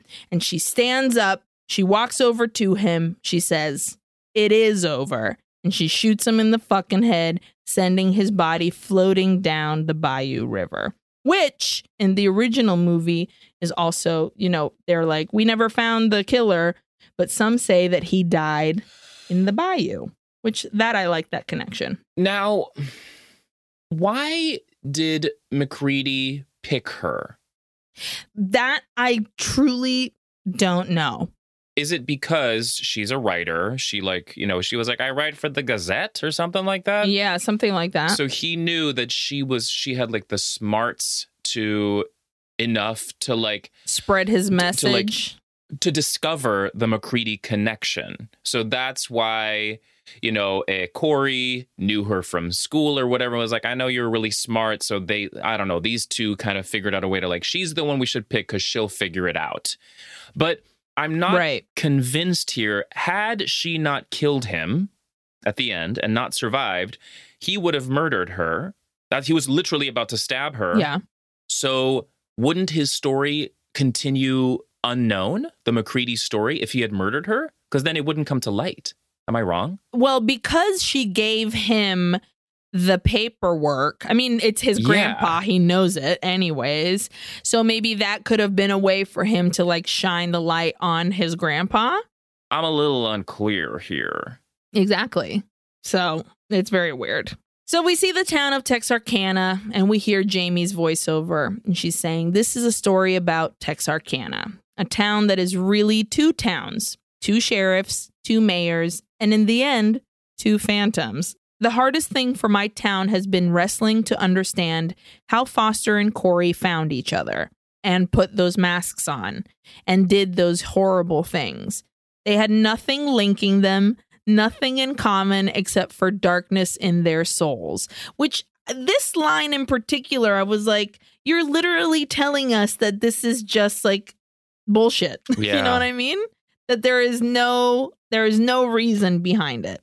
The thing is, like, when I was watching the movie and the two phantoms came out, I was like, ooh, I like this twist. And, the fact that there were two, I liked the line, like, two cities, two mayors, two phantoms. I was like, cool. I like the idea.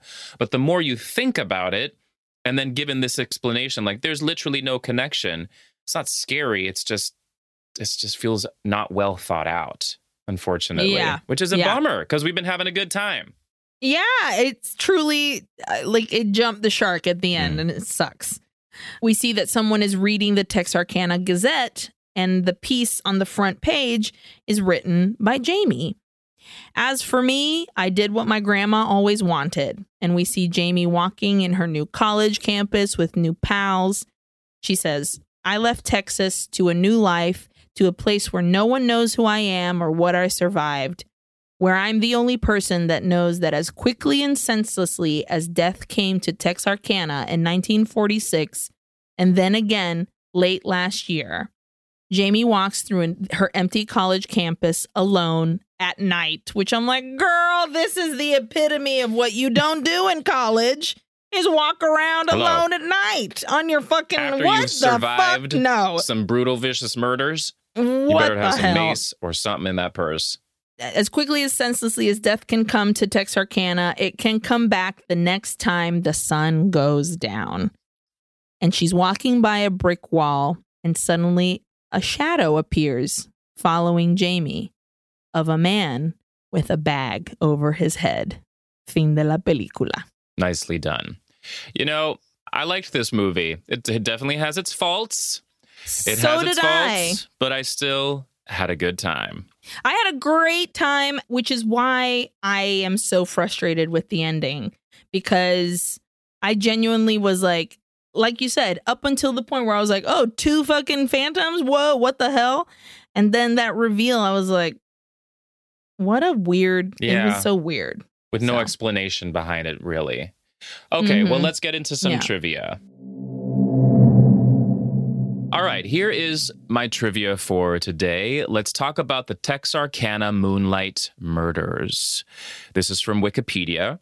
So it says here, the Texarkana Moonlight Murders were a series of unsolved serial murders and other violent crimes committed in and around the Texarkana region between Arkansas and Texas in the spring of 1946. They were attributed to an alleged unidentified serial killer known as the Phantom Killer or Phantom Slayer. Yikes. The hypothetical perpetrator is credited with attacking 8 people, 5 of whom were murdered in a 10-week period. The attacks occurred at night on weekends between February 22nd and May 3rd, targeting male-female pairs. The first 3 attacks were at lovers' lanes or quiet stretches of road on the Texas side. The 4th attack occurred at an isolated farmhouse in Arkansas. Hello. The murders were reported nationally and internationally by several publications and caused a state of panic in Texarkana throughout the summer. At dusk, heavily armed residents locked themselves indoors while police patrolled streets and neighborhoods. In the course of investigations, there have been shifting opinions by officials of whether the 1st and 4th attacks were committed by the same perpetrator. The prime suspect in the case was Ewell Swinney, I'll say, a career petty criminal who was linked to the murders primarily by statements from his wife, plus additional circumstantial evidence. However, after Swinney's wife refused to testify against him, prosecutors decided against pursuing murder charges, though Swinney was sentenced to a long term as a habitual car thief and forger. 2 of the lead investigators believe him to be guilty. The events inspired many works, including the 1976 film The Town That Dreaded Sundown, which is the basis for much of the myth and folklore around the murders. So that's just a little bit about this case. I did want to mention, though, that apparently there was a woman in the farmhouse where that dude was actually shot and murdered, similarly to that. Pero she survived. And she was shot in the fucking face. Yeah, Twice dude. in the face. In the movie, they show it. And it's right in her mouth. It's very fucked. Yeah. She lives. She's the one that runs out into the fucking field. Wow. I was just like, damn, lady. Oof. I can't even imagine. Okay. So let's just talk very, very briefly about the original The Town That Dreaded Sundown. I also found this from Wikipedia.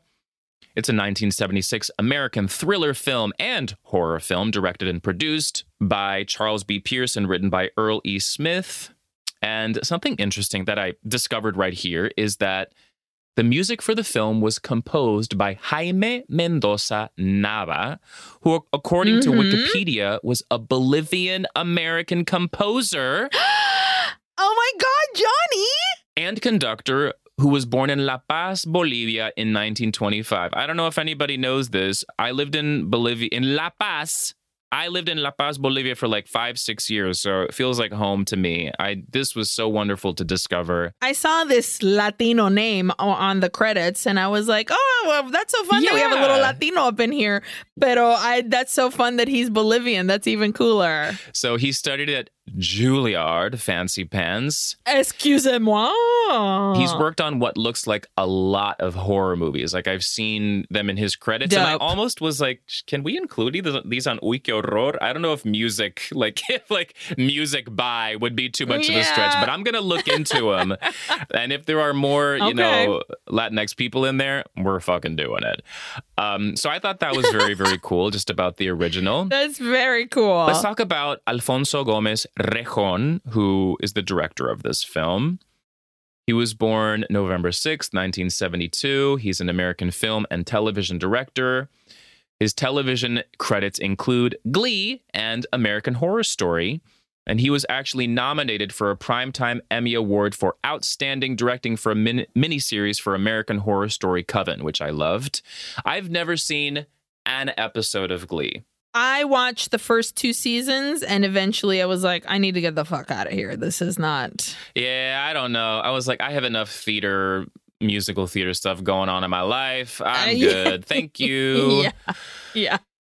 Thank you so much. Thank you so much. So he is most known for his second feature film, Me and Earl and the Dying Girl, which I've heard of but never seen. You seen this?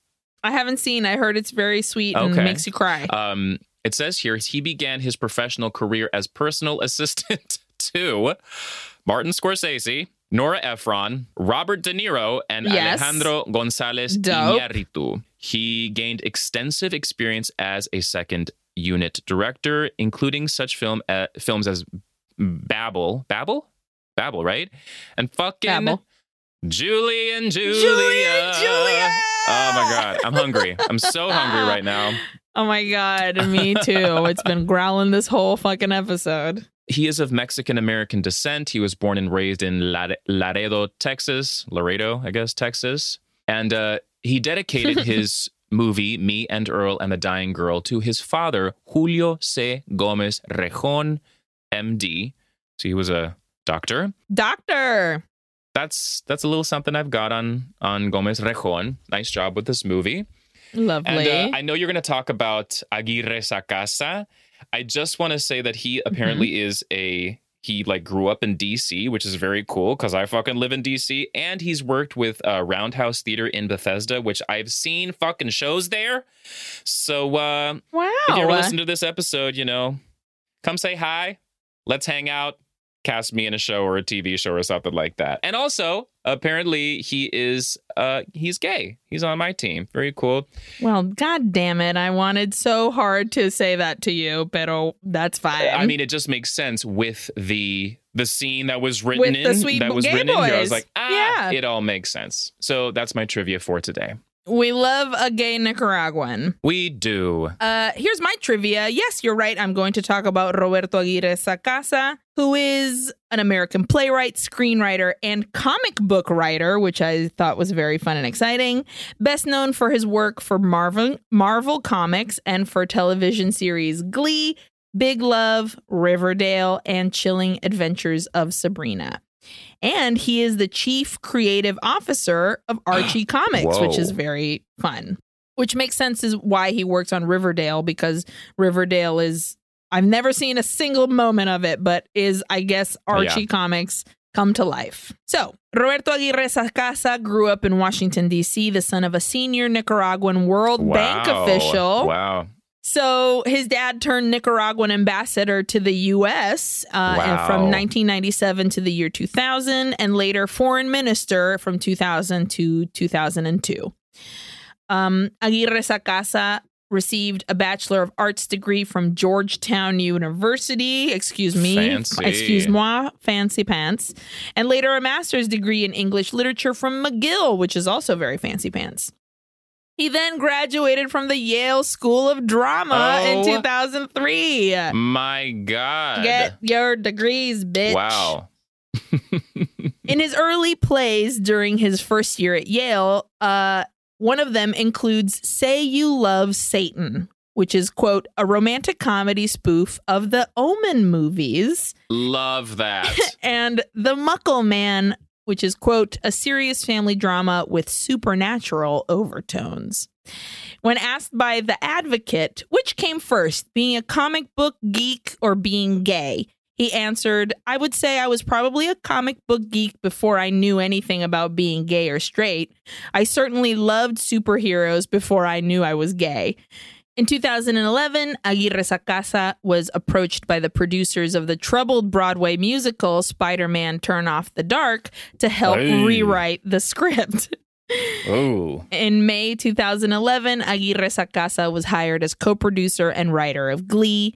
London's Almeida Theatre said in April 2013 that Aguirre Sacasa is writing the script for a musical based on Bret Easton Ellis's novel American Psycho. Did he? Oh. Wait. Wow. Because that came out, didn't it? Honestly, I don't know. I feel like there was a... Yeah. American Psycho musical. The music was by Duncan Sheik. I remember when it came out. On the West End, or did it go to Broadway? No, it says productions London, Broadway, and Sydney. Oh, damn. Yeah. Wow. It says here, musical by Roberto Aguirre Sacasa. Yo nunca sabía esto. Holy shit. Okay. Missed it. Wow, that's very cool.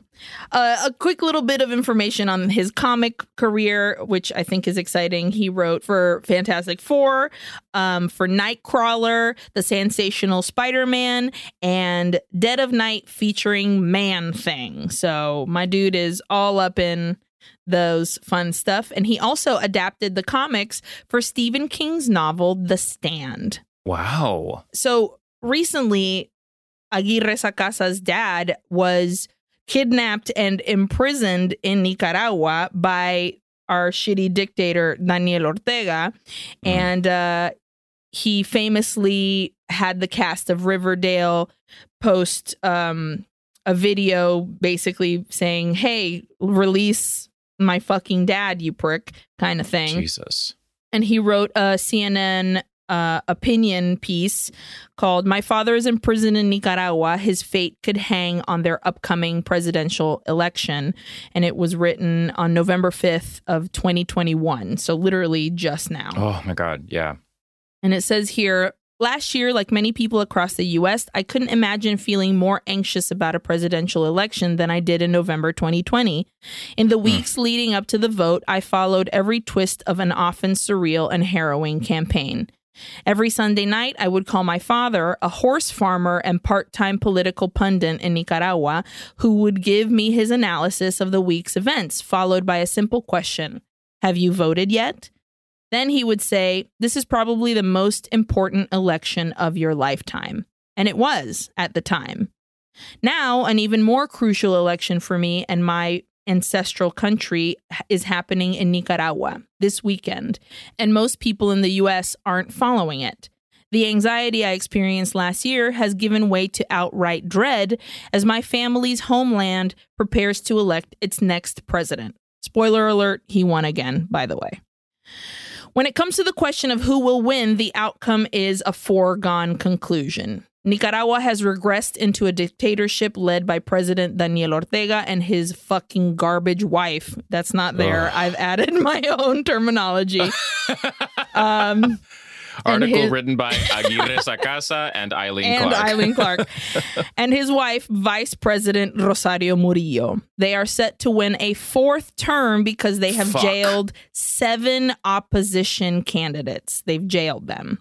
Oh, Jesus. There are a few other names on the presidential ballot, but they are straw candidates approved by Ortega and Murillo to make this sham election seem legitimate to the world. So, just dictator bullshit.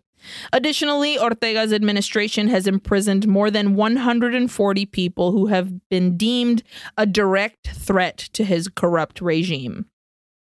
You may wonder why I, an American citizen who lives in Los Angeles, am afraid of what happens in Nicaragua on November 7th. Well, the fate of my 77-year-old father, who was arrested over 100 days ago by the Nicaraguan military police, hangs in the balance. He was accused of being an, quote, enemy of the state. My father's crime, quote unquote, speaking out against Ortega and Murillo. The last 100 days, my mom has gotten to see him twice, briefly. He is not doing well. Between her 2 visits, he's lost 40 pounds. He described being subjected to daily, endless, pointless interrogations. He said he gets 1 meal a day, a plate of leftover rice and beans, which is gallo pinto. His filthy bug-infested cell is boiling hot during the day and freezing at night. He's not receiving his medication, and most recently, his request for a copy of the Bible was denied. He's my dad, so of course I'm deeply invested. But why should other Americans as well?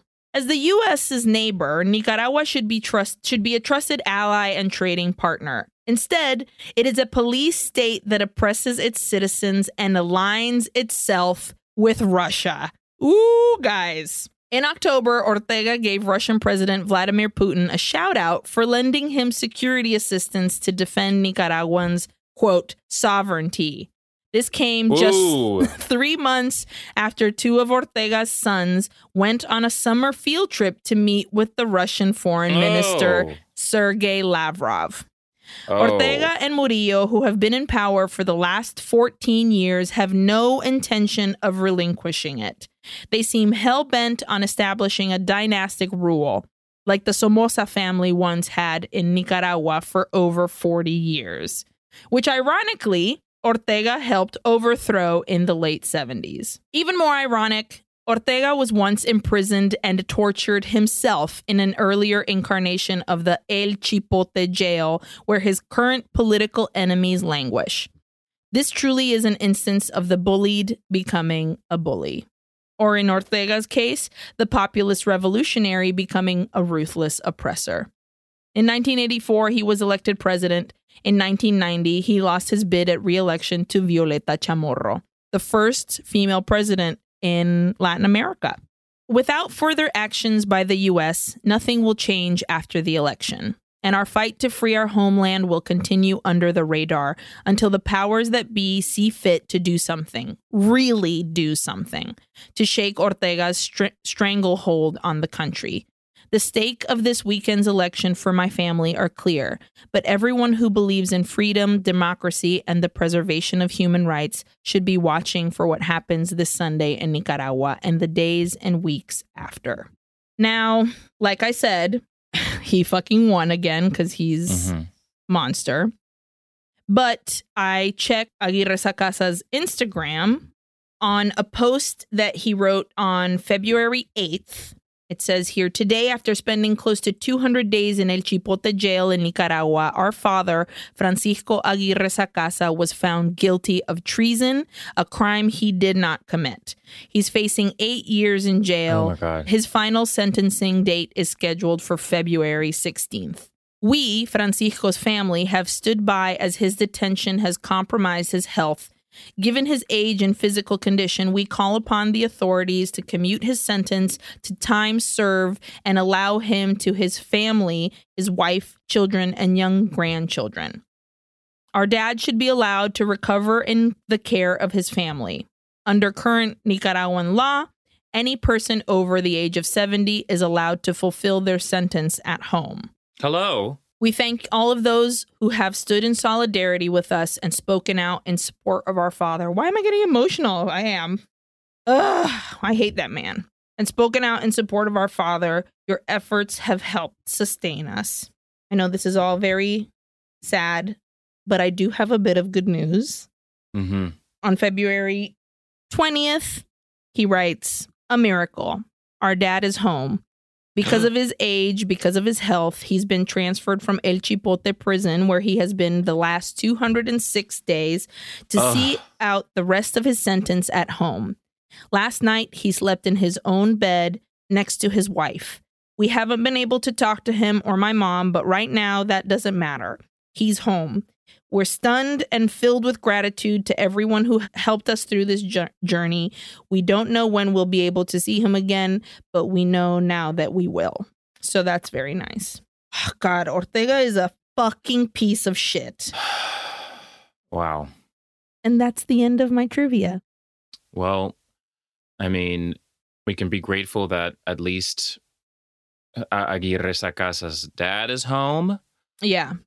But this situation is fucked. Yeah. And I think it's important that we continue to bring light to the situation, because I read this article that you just shared and I learned a lot that I was surprised that I didn't already know. So I think it's important for people to know what the fuck is going on down there. Look at Russia. Look at Russia right now. Yeah. Literally right now, like you look at what's happening, and like there is a direct tie to Nicaragua. And we just gotta keep talking about it. You did a great job. Thanks for sharing that. Well, you want to completely switch gears and answer some questions for me? Yes, let's answer some questions. Eileen, were you scared? Hell yeah, I was scared. I was scared. That was a creepy man. Yes. You too? Yes, me too. Very scared. What was your best scare? There were a lot. I'm going to say that first window crash, though. That first, the way I screamed alone is why I'm giving it to this, because truly, honestly, not a kind of a tropey fucking horror movie bit. And sometimes those land so well, and this is what that was for me. So yeah, that first window smash got me good. Iwo? Agreed. It was great. I gave it to the boys being murdered in the junkyard sign thing, just because I was like, this disturbs me to my core. Yeah. So I'll give it to that whole sequence. Who was your favorite character?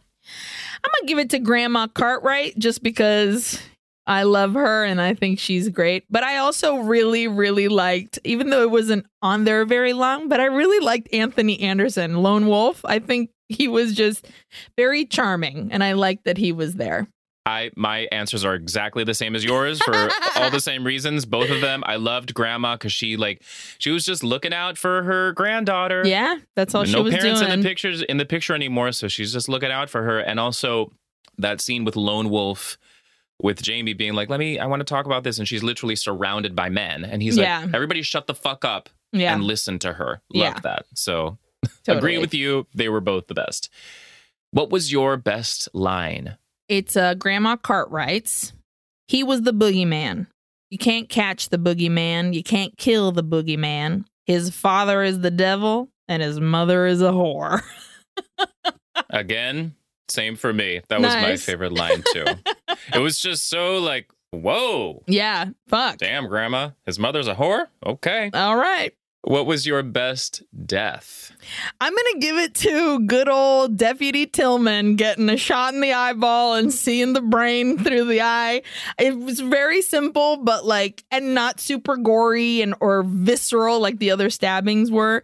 But I just love that he's getting a blowjo and a blowjo and a fucking shot in the eye. I thought that made me chuckle. I mean, it was borderline humorous. Absolutely.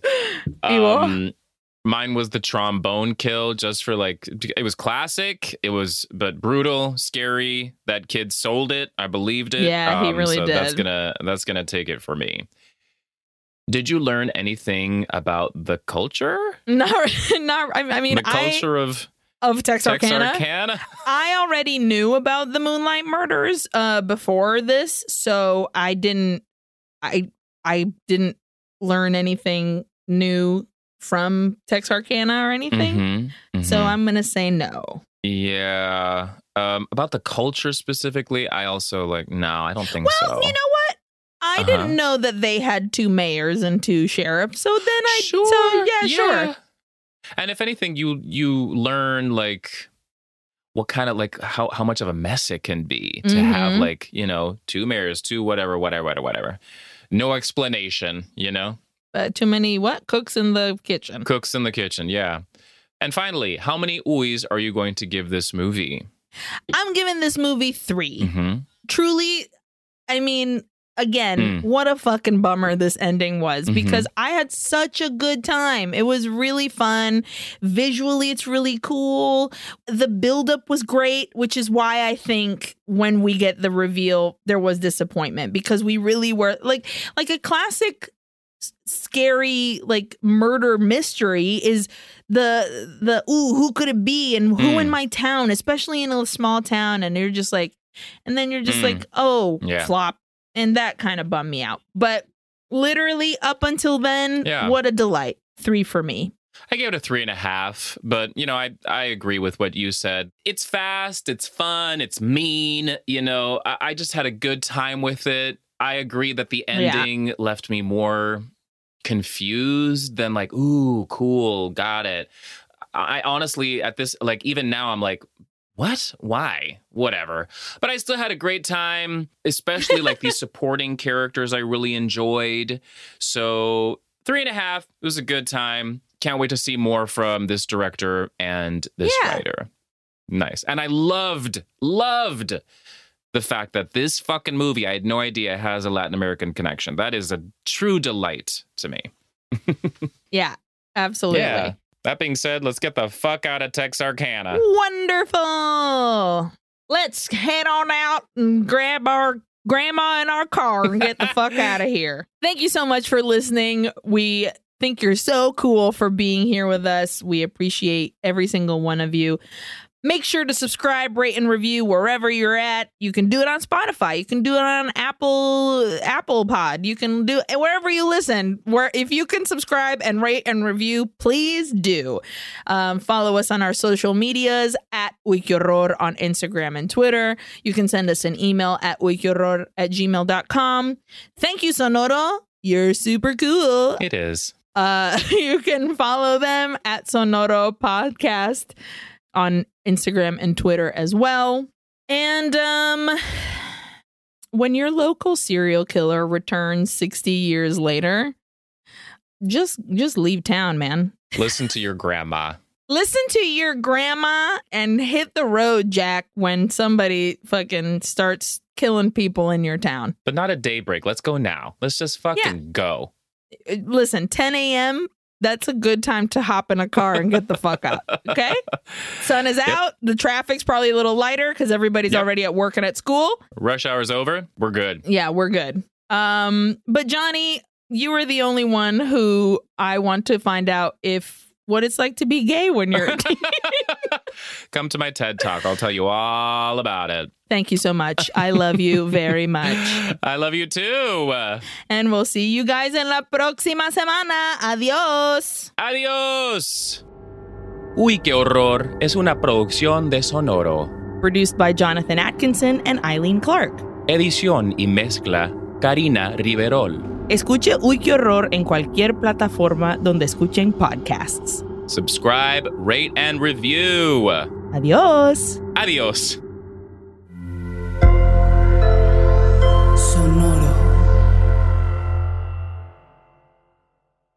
Hello, it is Ryan, and we could all use an extra bright spot in our day, couldn't we? Just to make up for things like sitting in traffic, doing the dishes, counting your steps, you know, all the mundane stuff. That is why I'm such a big fan of Chumba Casino. Chumba Casino has all your favorite social casino-style games that you can play for free anytime, anywhere with daily bonuses. That should brighten your day a little.